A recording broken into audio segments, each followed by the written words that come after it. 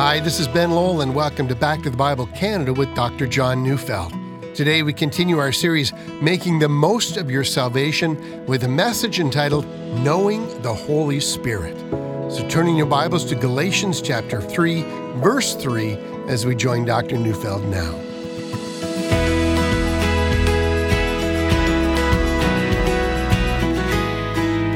I have been speaking about making the most of your salvation and using the image of computer technology, that we're not using it to full advantage. I've been saying that there are so many aspects or advantages to our salvation that we're actually not fully accessing. And today I want to speak about the reality of the Holy Spirit, who is the third person of the Trinity.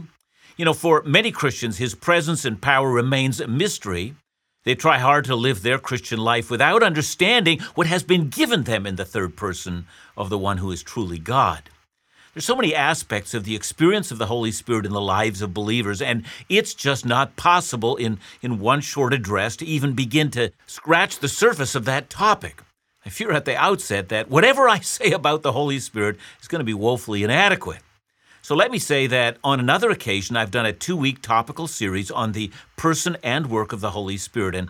And back then, I spoke first of the identity of the Holy Spirit, that is, who he is, how he is the one God, and how we are to understand him. Then I spoke on the activity of the Holy Spirit in the Old or in the First Testament. I then spoke on the fullness of the Holy Spirit and the baptism of the Holy Spirit. Then I spoke on the power of the Spirit, his gifts, the fruit of the Spirit, and then I spoke of the Holy Spirit and his relationship to the Bible. And then finally on how the Holy Spirit moves us to live a life of love. I have no intention of recreating what I did then and duplicating that here. You can find that series on Back to the Bible Canada, and I commend it to you, but today I want only to deal with two things.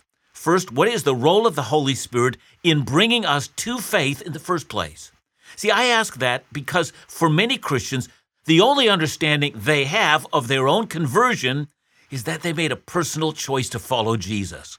In other words, they give themselves all the credit, and they give no credit to the Holy Spirit. And because of that, they also discount the importance of the Holy Spirit in every other area of their lives after their conversion. And then second, I want to speak of three things, and that is three things of many things that the Holy Spirit does in our lives after our conversion. So first, I'm going to talk about our growth into holiness. After all, he is the Holy Spirit. Second, I'm going to mention that it is the Holy Spirit alone who can give us assurance of salvation. And then third, I'm going to make an appeal to you to rely on the Spirit to continually renew your life. Okay, let's begin with a matter of conversion. How is it that you and I have come actually to that moment where we've surrendered to him? What brought you to that point? And here I don't want you to say, well, I was raised in a Christian home, or I was at a point of crisis and then I turned to Christ. If that's the only means that you have of explaining the miracle of your conversion, well, let me say you've stripped the mystery right out of your faith and left yourself with an impoverished view of your faith. So where do we begin? Well, perhaps the best place to begin is the description of the universal sin in the human race, that thing that Paul described in Romans 1:25, where he says, they exchanged the truth about God for a lie and worshipped and served the creature rather than the Creator who is blessed forever. Let me see if I can restate that in my own words. Sin is the assertion that human autonomy, or let me put it personally, sin was your personal assertion that your autonomy and your independence trumps God's sovereignty. You used to say, I can forge my own destiny. I can create my own truth. I can construct my own future. I can create my own vision for the good life. All I have to do is follow my own heart and do what, Frank Sinatra sang about. I did it my way. The Creator should butt out and leave his creation to me and to the rest of the human race. See, I think that's a pretty good definition of sin, and it's an accurate description of you before you came to Christ. But there's so much I can say about your state before you came to Christ. See, 1 John 3 verse 4 says, everyone who makes a practice of sinning also practices lawlessness. Sin is lawlessness. Notice the passage doesn't say that sin is law-breaking. Of course, sin is breaking the law. I mean, God has laws, and his laws are for every human being. Sin violates the Creator's laws. But notice the passage says sin is lawlessness. There's a difference between someone who breaks the law and a lawless person. See, a lawless person is an anarchist. He or she is a law unto himself or herself. This person has, their own personal moral code, and he or she cares little about anything else. Indeed, that is sin. Human autonomy, human anarchy, human declared freedom from God. That's exactly what we once were. Now then, just how deeply was that attitude rooted in your heart? Well, let's read a number of scripture texts that identify that at various points in time. First, you remember what Stephen said, Acts 7:51. You stiff-necked people, uncircumcised in heart and ears, you always resist the Holy Spirit. So stop there. Consider the claim, you always resist the Holy Spirit. That is, that's your pattern, that's your custom, it's your habitual behavior. You resist the Holy Spirit. You always do it without fail. See, it's no exaggeration to say that's what you do on every single occasion. You always do it. See, it's not an exaggeration. It's an accurate description. Now consider this further from the words of Jesus. John 16, verse 8, Jesus said of the Holy Spirit, and when he comes, he will convict the world concerning sin and righteousness and judgment. It's one of the roles of the Holy Spirit. He brings an inner awareness of God's law and our culpability in breaking it.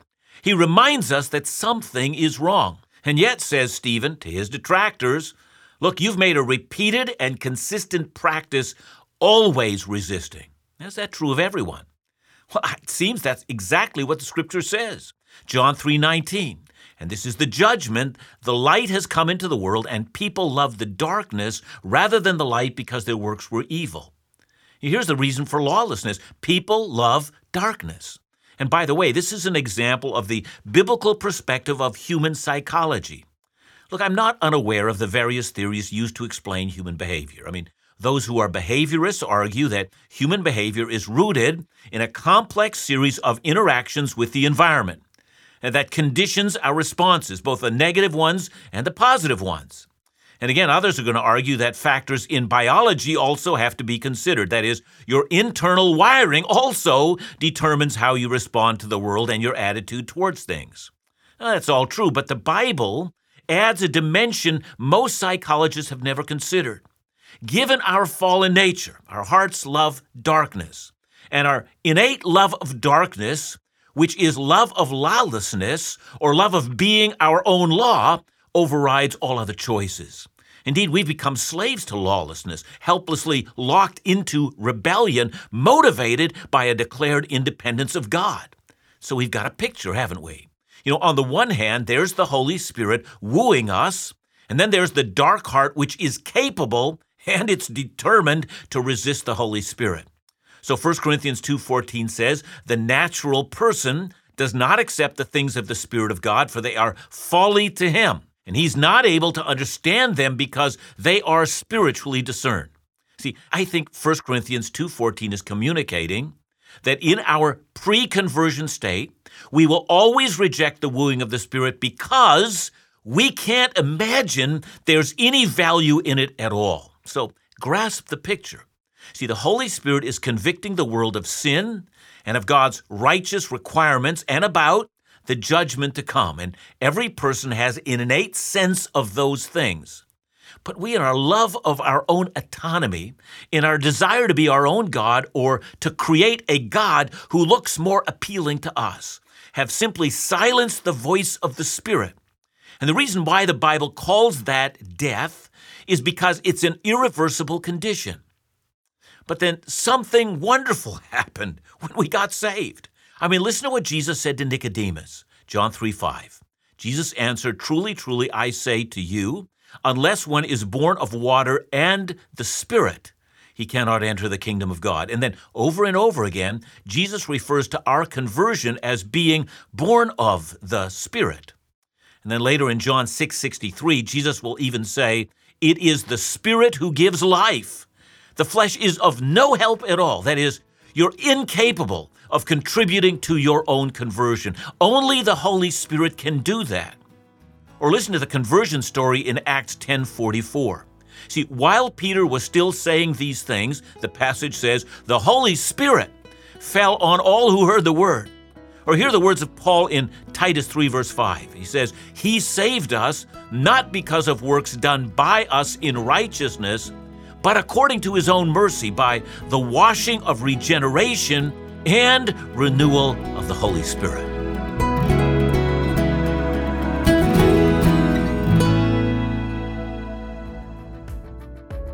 This past year, I've taken the opportunity to author a new book entitled Making the Most of Your Salvation. In this day and age, I can't imagine a more important topic, as it provides insight into the essential benefits of your salvation, and in so doing provides a message of hope and joy so needed in challenging days. I think it's true to say that many of us walk through our daily journey with Christ uncertain of really all that He's done for us through His death and resurrection. We question and we struggle because we don't understand the breadth of what Jesus has provided for His people. 10 key benefits I'll share, including our adoption, the Holy Spirit, and our assurance. I want you to know all that your salvation provides. So for the month of February, Back to the Bible Canada is offering to send you my new book, Making the Most of Your Salvation, for free, just for asking. So request your copy today by calling 1-800-663-2425 or visit backtothebible.ca.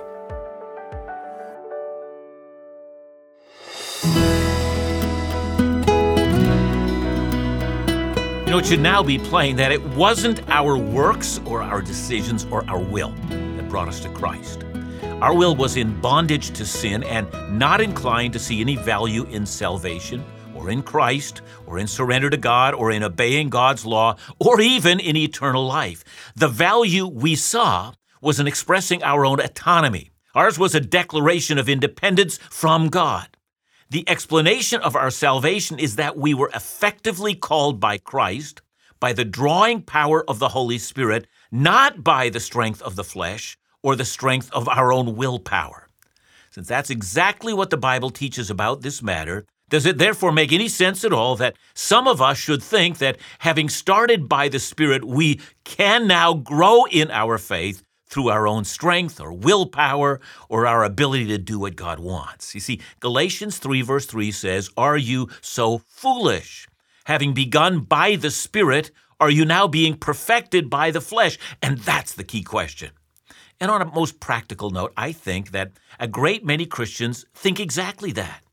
Young men and women, the temptation to fulfill your sexual desire outside of marriage is sometimes so great that you wonder if you can succeed. Perhaps the Christian life is too hard, you say. Well, answer, yeah, it is too hard. How about those of you who are dominated by greed or by anger or by any sexual impurity at all, or by envy or by jealousy or fits of rage or by addictions or by unforgiveness and the desire for revenge or by slander? Well, I could just go on and on. Truth be told, these are the great struggles we face in our lives. And when we have received the new heart at regeneration, we find ourselves desiring to be rid of these sinful patterns of the flesh. But how do we win? Well, think again of your conversion. Is the explanation of your conversion your iron will, or is it the gracious, effective, irresistible call of the Holy Spirit? Well then, having learned that the Holy Spirit's role is just that in our salvation, let's learn just a few things that the Holy Spirit gives to us in our new walk in Christ. So we begin by acknowledging that every single believer in Christ has the indwelling of the Holy Spirit. 1 Corinthians 12:13, the ESV reads it this way, "For in one Spirit we were all baptized into one body, Jews or Greeks, slaves or free, and all were made to drink of one Spirit." Now at the outset, let me suggest that I think a better reading of that verse should go like this. "For we were all baptized in one Spirit into one body." That is, we were all both baptized into the Spirit and baptized into the body of believers at the same time. Every person who calls Jesus Lord has been baptized into the Holy Spirit, and we were all made to drink of the Holy Spirit. It's our heritage as believers. It's how we came to Christ. Notice also Romans 8, verse 9. "You, however, are not in the flesh, but in the Spirit, if in fact the Spirit of God dwells in you. Anyone who does not have the Spirit of Christ does not belong to him. That's to say, the defining mark of every believer is that the Holy Spirit resides inside of them. We're all baptized in the Spirit, and each of us has the reality of the Spirit living in us. Now, what's the benefit of that reality? Well, first, the Holy Spirit has been given to us so that we might put to death the misdeeds of the flesh. So go ahead to Romans 8:13. For if you live according to the flesh, you will die. But if by the Spirit you put to death the misdeeds of the body, you will live. So do you see how serious that matter is?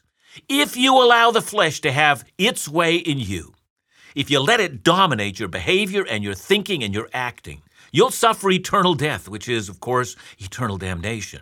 Now look, I know that some of you have been taught that if you prayed the sinner's prayer, however many years ago it was, and you asked Jesus to come into your life, you're saved no matter how you live after that. That's patently denied in Romans 8:13. If you live according to the flesh, you'll suffer eternal death. So this matter of growing in holiness now takes upon itself some very significant issues. Listen, unless you win the war over the flesh, you're eternally condemned. I hope I've got your attention. This is serious stuff. Now, some of you are concerned. I struggle with my flesh. I'm constantly losing. And what's to be done about that? Well, go to Galatians 5:16 and 17. But I say, walk by the Spirit, and you will not gratify the desires of the flesh. For the desires of the flesh are against the Spirit, and the desires of the Spirit are against the flesh. For these are opposed to each other to keep you from doing the things you want to do. See, please understand the key. Don't walk or live according to the desires of the flesh. Instead, walk or live according to the Spirit. But how do we do that?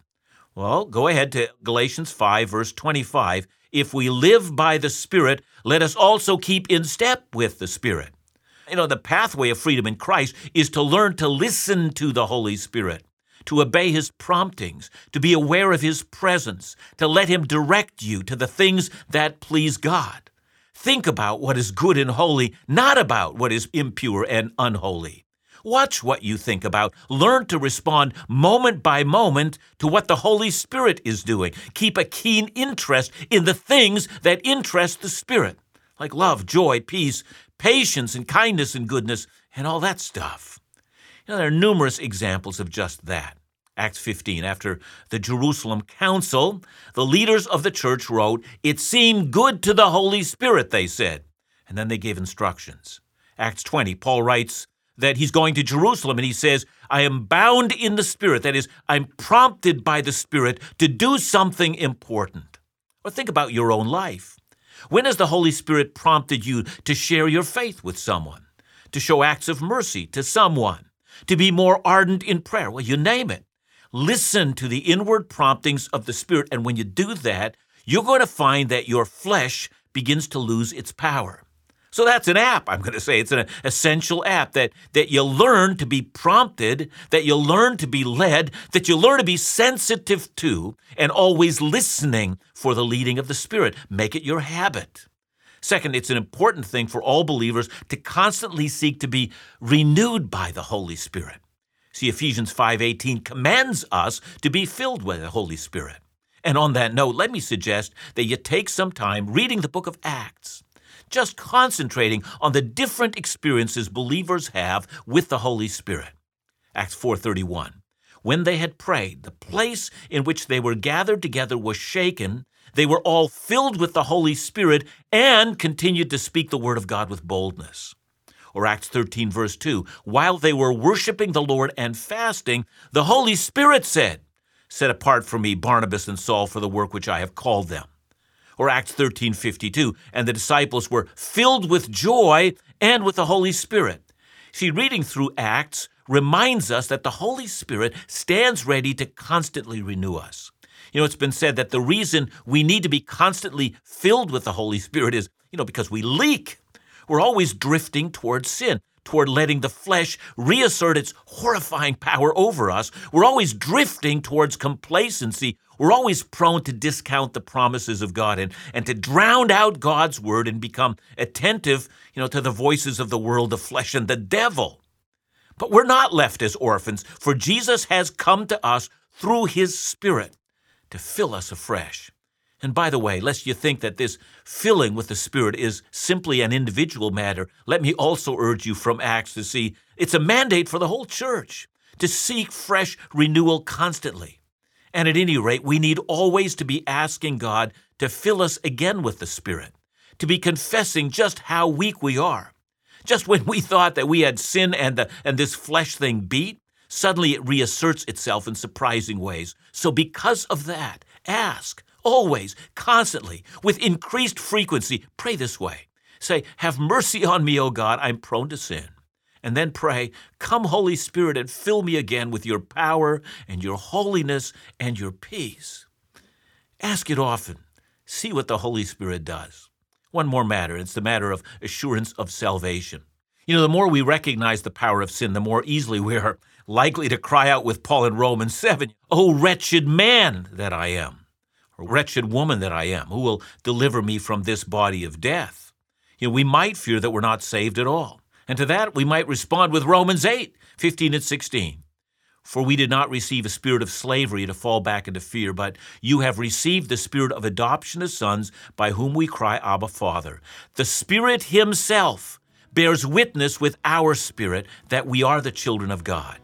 Look, I know it's a subjective experience, but it's a real experience. The Spirit reminds us that Christ owns us and that we've been made the sons and daughters of God. So please don't forget the Spirit who lives in you and learn to respond to his leading.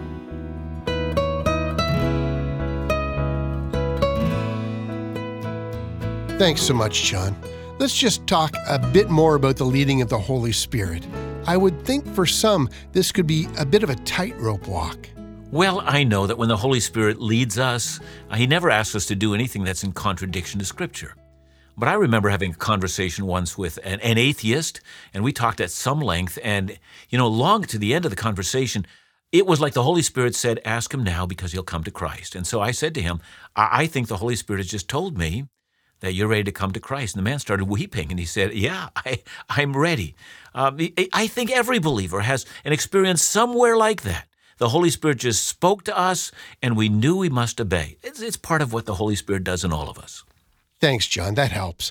And remember to join us again tomorrow as we continue our series, Making the Most of Your Salvation, right here on Back to the Bible Canada. Bible teaching you can trust.